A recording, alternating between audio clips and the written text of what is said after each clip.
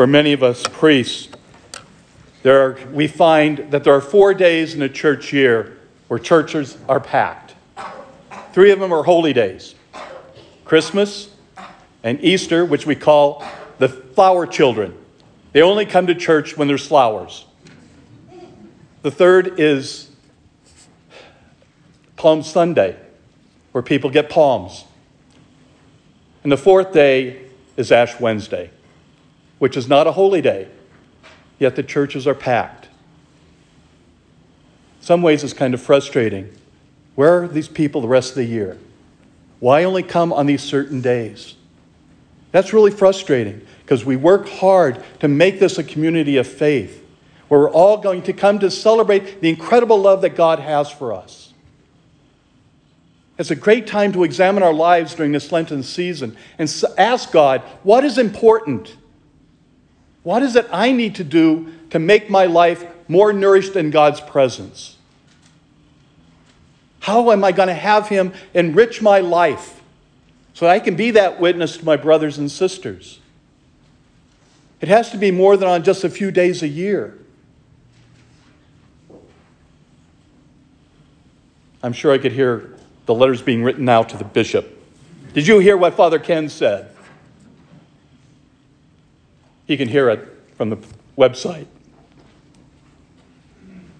But we have to really be concerned about our role in the life of faith. How do we give ourselves to our brothers and sisters if we're not nourished? If we're not nourished by the power of the sacrament that we receive?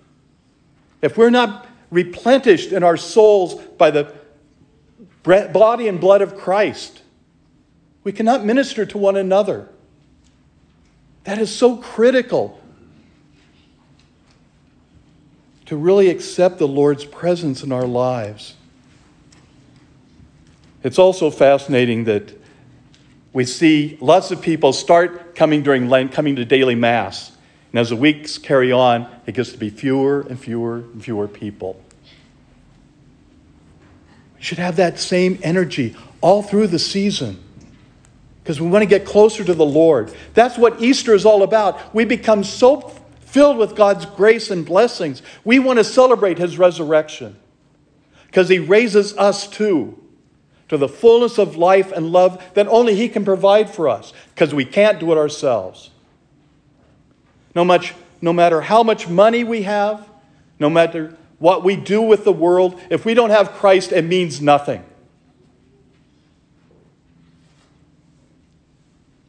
As we listen to the gospel today, the Lord speaks very closely to the very heart of who we are.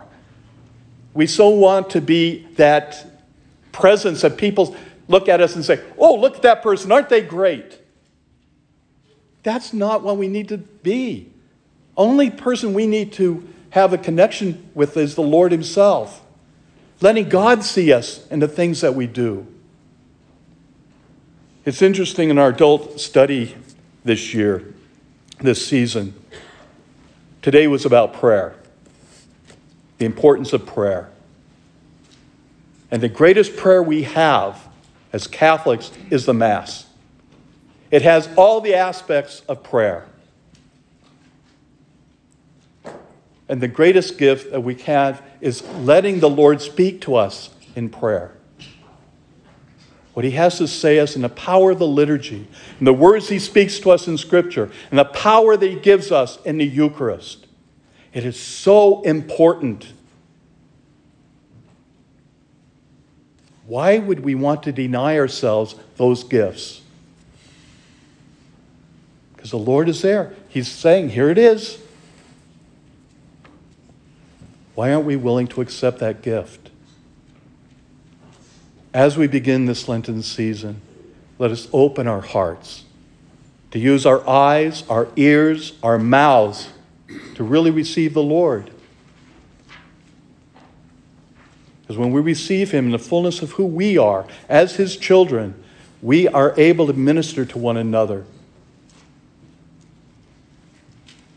We ask the Lord to be with us and guide us through the graces and the blessings He has for each and every one of us.